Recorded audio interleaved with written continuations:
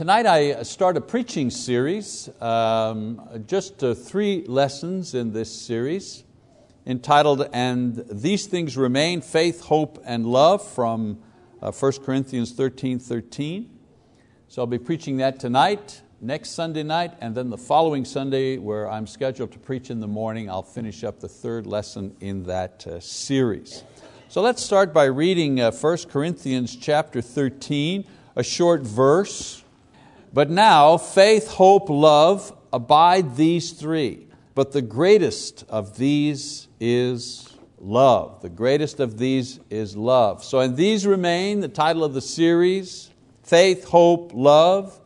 And tonight the lesson is going to be, what is biblical faith? So Paul lays out for us the basic things that we need to pursue as Christians: faith, hope, love. Those are the big things. And in the next lessons, as I said, I'm going to explain more fully what the Bible teaches, hopefully, about faith, about hope, about love, so we can learn to abide in these as well. And the first one, faith, tonight. The first one, faith, is both a large and a small subject. Large in the sense that so much has been and can be said about faith, and yet small enough because each of us have had our own individual and very intimate sense of what faith is for us. So it's both very personal and yet very, very, very large. Faith is like the sun, vast and beyond human grasping, but still personal as each senses its heat on one's face on a hot August afternoon. I still get a sense of it nevertheless. So in this lesson tonight, I'm going to try to answer the question so that we can not only understand what the Bible teaches about faith, but also in a way that we can all relate to the experience that faith brings to each of us. So let's start with what faith is not. I suppose a good way to begin the subject is to look at the misconceptions about faith. In other words, what faith is not, what the Bible doesn't say about faith. Throughout the Bible, a lot of people claim to be religious and holy and men of faith, but they didn't actually know the first thing about faith. These people and these attitudes live on today as examples of what faith is not. For example, faith is not religious heritage. The Pharisees were indignant with Jesus when He accused them of being sinful. They were indignant. How dare you? They answered that they were sons of Abraham. That was their answer. We're sons of Abraham. You know who you're talking to here? And this religious and cultural heritage was all they needed to be justified before God. They didn't need repentance. They didn't need to obey. They didn't need to expand their faith. We're sons of Abraham. We're Jews. We take on the same attitude when we rest our confidence in our religious heritage rather than in faith. Because some people think that being part of a religious group for a long time, that's good enough. I've met people say, well, my father was an elder, my great-grandfather was a preacher, and I'm thinking, yeah, so what? That's good for them, but that doesn't count for you. Identification or association with, quote, the Church of Christ for several generations, that's not the same thing as faith. Faith is not indoctrination. The Jews knew the law, they knew the rules, they knew the traditions, the arguments, but Paul says that they did not achieve righteousness. Why? Because they did not pursue it by faith. Romans 9:32. Memorizing Scripture is good. It builds up the spirit, but it isn't the same thing as faith. Knowing and arguing about different points of doctrine successfully, that's not faith.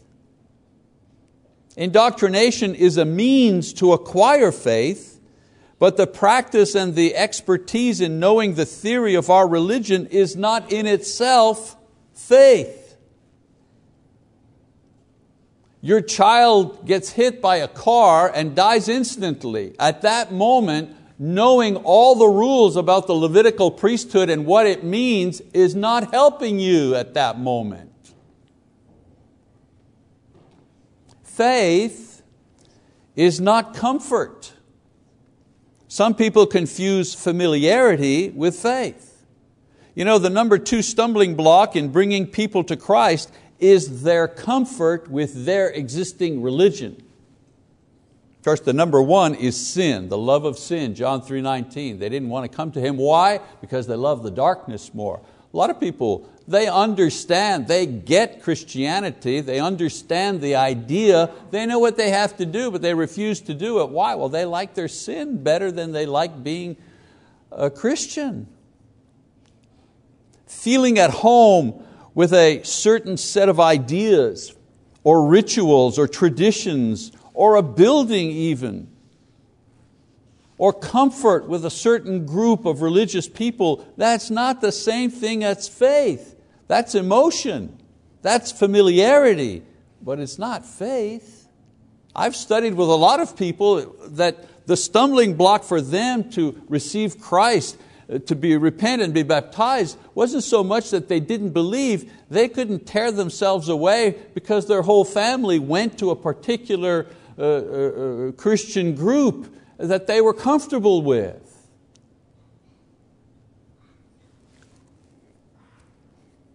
The Jews drew great comfort in their traditions, and through these excesses, or through the excesses of the Pharisees, they turned their comfortable traditions into inflexible laws that eventually overshadowed the reason for the traditions, and that was the honoring of God Himself. Faith is not self-righteousness. Again, the Jews understood that God was real and that there was a link or a window between God and man. With time, they came to believe that their own self-righteousness was their link with the Lord, their window to the invisible God. Again, Paul explains their mistake, as I said in Romans 9:30-32. They substituted self-righteousness, works, religious doing, they substituted that for faith. We fall into the same subtle trap when we assume that we can substitute a level of morality or a general niceness about ourselves into faith. I've heard a lot of people, at a sad time, someone passes away or something, and they say, but they were such nice people. It's like, it's almost like an unspoken prayer. He was such a nice guy. Well, I don't see the word, actually I don't even know if the word nice is in the Bible. She was such a kind person. Yeah, that's good, but you can't substitute kind for faith. You can't substitute nice for... I remember doing a funeral for a person, and the person, there was only one person who was going to give a testimonial for the deceased, and they only had 2 things to say about the deceased. He was a good mechanic and he loved his dog. You can't substitute that for faith. Some people think that a well-kept lawn or a successful marriage or a meaningful career or healthy children are the same thing or as good as faith. It's not that we deny faith, we merely transform faith into a nice lifestyle, the American dream. And for us, living the good life somehow is equal to faith. And it's not. So let's talk about what faith is. You can go on and on about what it's not, but what is it? Let's look at some concrete things that the Bible identifies as faith. In explaining these things, you need to understand that faith is a composite of several different factors. Faith is like a puzzle that you put together one piece at a time as the entire picture emerges from the Scriptures. So faith is comprised of, first of all, specific knowledge. Romans 10:17, Paul says, so faith comes from hearing, and hearing by the word of Christ. So when the Bible talks about faith, it does so in both objective and subjective terms. When the Bible refers to the faith, it is talking about that body of specific religious information formulated and given by Jesus and later disseminated by His apostles and recorded as the New Testament, in the same way the Old Testament, as the prophets and writers, Moses and others, wrote and compiled the Old Testament portion of the Bible. When Paul says there is one faith in Ephesians chapter 4 verse 5, he's talking about information. When Jude says, contend earnestly for the faith once delivered to the saints, Jude 3, what's he saying? He's talking about the knowledge and the information concerning Christ and the church and salvation, so on and so forth. All that information that was given by God to the apostles once and for all. There is no more. It's a body of information. The good thing about Jude 3 is it tells us that there is a body of information. There's a certain set of information, and it has already been delivered to the apostles, and he goes out of his way to say, once for all, there isn't any more. So if you happen to be reading on BuzzFeed or online somewhere that they found another Bible book or another hidden thing there, go back to Jude 3 and read over again what he has told us. When Paul says there is one faith, he means one body of doctrine. In other instances, the Bible talks about faith as a subjective experience, something that one possesses, something that produces or causes results. We'll talk about that in a moment, but an example of this is in Galatians chapter 3, verse 22 and 3. He says, but the Scripture has shut up everyone under sin so that the promise by faith in Jesus Christ might be given to those who believe. But before faith came, we were kept in custody under the law, being shut up to the faith which was later to be revealed. Here he's talking about faith in both ways, subjective and objective. Before the Scripture has shut up to everyone under sin so that the promise by faith, what is that? The promise by faith. The promise we receive by believing, by faith, that promise in Jesus Christ might be given to those who believe. But before faith came, that faith, the system of faith to salvation, before that faith came, we were kept in custody under the law, being shut up to what? To the faith. Oh, that body of teaching, that body of information, which was later to be revealed. So you can't have faith until you have the faith. First you get the faith, the information, the body of teaching, and from that grows faith. And I'll talk about the nature of that in a moment. So before it becomes anything or does anything, faith is first specific knowledge and information given to us by Christ contained in the Bible. Secondly, faith is an act of the will. Information and knowledge all by itself is not faith. It must be acted upon in order to become faith. Our will must respond in two ways for faith to emerge from the words of Christ. First, we must accept the information as being true. This is what believing is. Somebody said, give me a definition of believing.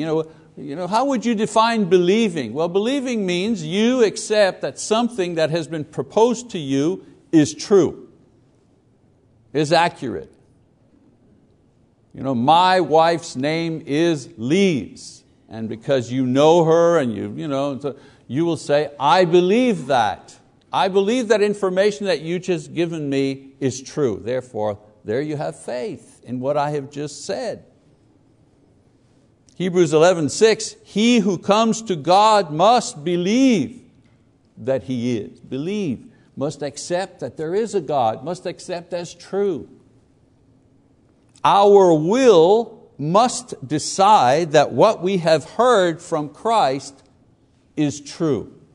That's believing. And then we must act upon. In other words, we must respond to the information given to us. Faith is born when we believe as true and respond to the words of Jesus. In Acts chapter 8, verse 26 to 38, Luke tells the story of Philip the evangelist, and the eunuch. And so Luke writes, Philip ran up and heard him, meaning the eunuch, heard him reading Isaiah the prophet and said, do you understand what you are reading? And he said, well, how could I unless someone guides me? And he invited Philip to come up and sit with him.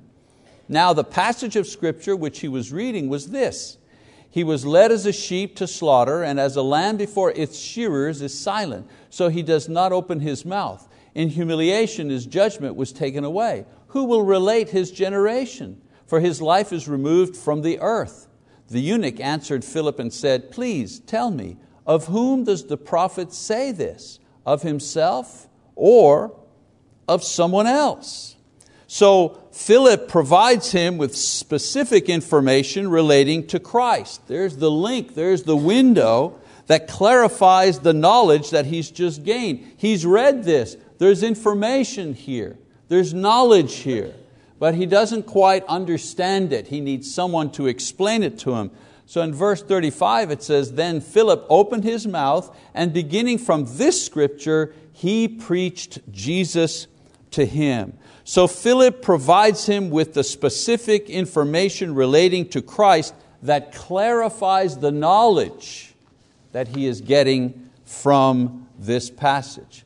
But all the eunuch has is specific information, that's all. He must accept it as true, that's his confession of faith, and then act or respond to it, that's his baptism, in order for the information to become faith.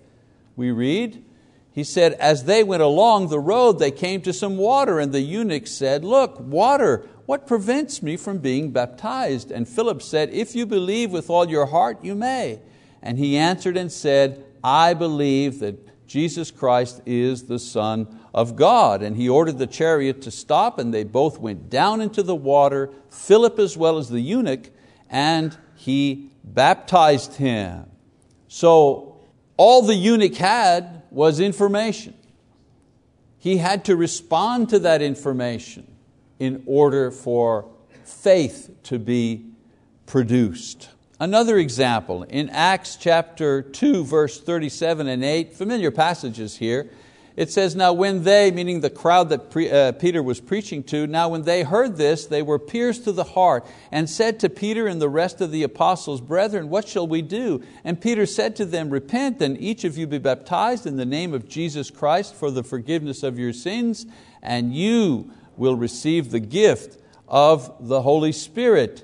In Acts chapter 2, verse 37 and 8, Peter has preached the specific information, the faith. He is transferring the faith, the information regarding Christ. The people now have the faith. They've received it. They have a window open to heaven. And so they ask Peter what they must do. In other words, an acknowledgement that they actually accept as true what he has said. And then he gives them what their response of faith should be. And that is to repent and be baptized. Notice they didn't say to Peter, what does this mean? They didn't say to Peter, why do we have to do that? They didn't say to him, well, the other people aren't doing this. Isn't it just good enough that we repent? They asked him, okay, you've given us this information, so what do we do now? And he answers and gives them the answer, and they respond in kind. We keep reading there, and it said that 3,000 people were baptized on that particular day. So Peter responds that they should repent and be baptized for the forgiveness of sins and the reception of the Holy Spirit. Now, the confusion in the evangelical world stems from their idea that man is not able to make a proper act of will. Can't make that choice. According to most evangelical doctrine, and some Catholic doctrine as well, for this reason God will save him without an act of will. He merely chooses different ones for salvation, and they accept his choice by simply understanding and repeating certain words. I accept Jesus as my personal Savior, or the parents substitute their faith for their baby's faith and they have the baby baptized. Of course, repeating these words or coming forward to an altar call or raising their hand, this is an act of the will. It's just not an act of the will that God demands in the Bible. That's the problem.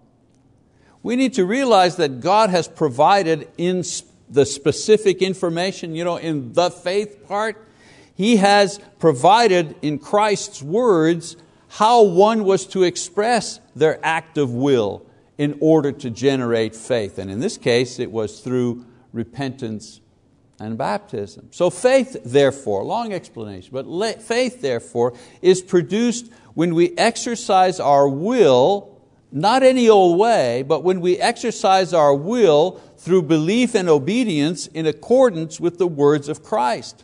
I mean, the clearest example, Mark 16:16, those who believe and are baptized will be saved. Well, there's those who believe. Well, that's accept as true. I've heard the information and I believe it. I accept as true. So Jesus says, those who believe and are baptized, that's the response. That's the response of faith. The decision of faith, I believe. The response of faith, I am baptized. Together, these equal faith. And that's how individuals are saved, by faith. All right, another thing that faith is. So faith is comprised of specific knowledge, the faith. An act of the will, response, right? The response of belief. And then thirdly, faith is a feeling. And you know what? I know that we don't like this idea because we'd like to keep our religion bottled up in our heads and not let it go down to our hearts. We're guilty of that many times. But faith does produce feelings about what we have decided and what we have done regarding the knowledge that has been given to us, about Jesus Christ. For example, we feel assurance. I like the song you picked, blessed assurance. Assurance is a feeling, isn't it? Isn't it assurance a feeling? Hebrews 11:1, now faith is the assurance of things hoped for, the conviction of things not seen. Faith isn't just a head thing, it's a heart thing. The author says that faith produces a feeling of security, of assuredness about these things. Now we don't see them, but we feel secure that we will receive what has been promised to us. I have acted upon the words of Christ, and the result in my life is that I feel confident. I mean, confidence is a feeling, is it not? About the future, about the unseen promises of God. So faith is part feeling, and one of the feelings is assurance. Another thing we feel, determination. Paul says, brethren, I do not regard myself as having laid hold of it yet, but one thing I do, forgetting what lies behind and reaching forward to what lies ahead, I press on toward the goal for the prize of the upward call of God in Christ Jesus. I received the information, and that information promised me something. And I've responded to that information. And now I'm looking forward to that promise, and I'm reaching forward to that promise. I am determined in opposition to the evidence to the contrary. You know, there's sin and there's death and there's sorrow and there's disbelief in this world. And despite all of this, I am determined to press on to the eternal life that I've been promised. The reasons to persevere may be kept in one's mind, but the experience of persevering is felt through determination. I mean, don't you feel it in your guts when you have to say no to something, you know, that is tempting and alluring, but you know that that'll stop you from following Christ? Don't you feel that inside of you? Denying your flesh? Of course it's a feeling. Faith creates a determination in me that moves me to persevere, to press on, despite the opposition, despite the difficulty. With faith, we also feel joy. Paul again says, convinced of this, I know that I will remain and continue with you all for your progress and joy in the faith. I don't think I could have found a scripture that links the two things closer than that. Your joy in the faith. Again, from beginning to end, the revelation of the Word, the good news, the gospel has created faith, and that faith has produced joy. And joy, I say it again, is joy not a feeling? In Luke 2:10, the angel said to the shepherds, I bring you good news of a great joy. In Philippians 1:25, Paul promises to continue teaching them so they may grow and continue to do what here? To experience joy in the faith. Imagine. Not joy in the believing part. He's not saying you're going to be joyful because you decided this was true. He says you're going to have continual joy in the faith. The knowledge, the information about Christianity continues to produce joy in us. The more I know God's Word, the more joyful I become. So faith begins as information processed by our will into belief and action, and then experienced as confidence, perseverance, and joy. What else makes someone continue forward despite their suffering, despite their disappointments, despite the fact that life has not been fair to them in some way or another, and yet they continue, and they continue to have joy in their hearts? Who produces that? Certainly not the world. So now you'll note that I haven't talked about what faith motivates me to do, how long we must be faithful, how to renew our faith or share it with others. Mike talked about that this morning. These are topics for other times and other lessons. What I have tried to do is to eliminate some false ideas about faith. For example, it's not my father's religion or traditions. My father's faith can be true, but it isn't mine. You know, the younger people have to develop their own faith. And parents have to, be patient and allow them to work out their own faith. And it's not just doctrine, just information. And it's not just religious habit, although religious habit is important, but it's not just that. And it's not just personal goodness. Faith has these things, but it isn't these things. In the place of these, we've learned that biblical faith, Christian faith, begins with the words and the teachings of Jesus. Biblical faith comes to life when an individual believes these words as being true and responds to them, not in any old way, but responds to them as Christ has given them. And then is continually experienced because it produces confidence and perseverance and a joyful heart. And as we will learn in our next lessons, it also produces hope, and love. Paul says love's the greatest, but you got to have faith in order to get to love. You can't go around faith and get to love. So I pray that if your notion of faith was incorrect in some way, you will discard that tonight and respond to the faith given to us by Jesus in the Bible. That you will believe as true what God says, not just about salvation, but you'll believe as true everything. We tend to emphasize believe as true, you'll be lost. If you disbelieve and if you're not baptized, you'll be lost. Well, that's true too, but also the things He says about I will never forsake you, I will never leave you, and stop worrying about tomorrow, I will provide for you every single day. You need to believe that is true as well.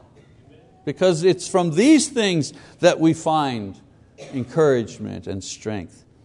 And also that you will continue in this belief in order to experience the assurance and the strength and the joy that only comes with true biblical faith. And so if you need to make some adjustments to your faith, if you need to respond in faith because you may not have correctly responded in faith, if you need to respond in faith because you've never responded in faith, whatever your need is concerning faith or any other matters, we encourage you to come forward now as we stand and as we sing the song of encouragement.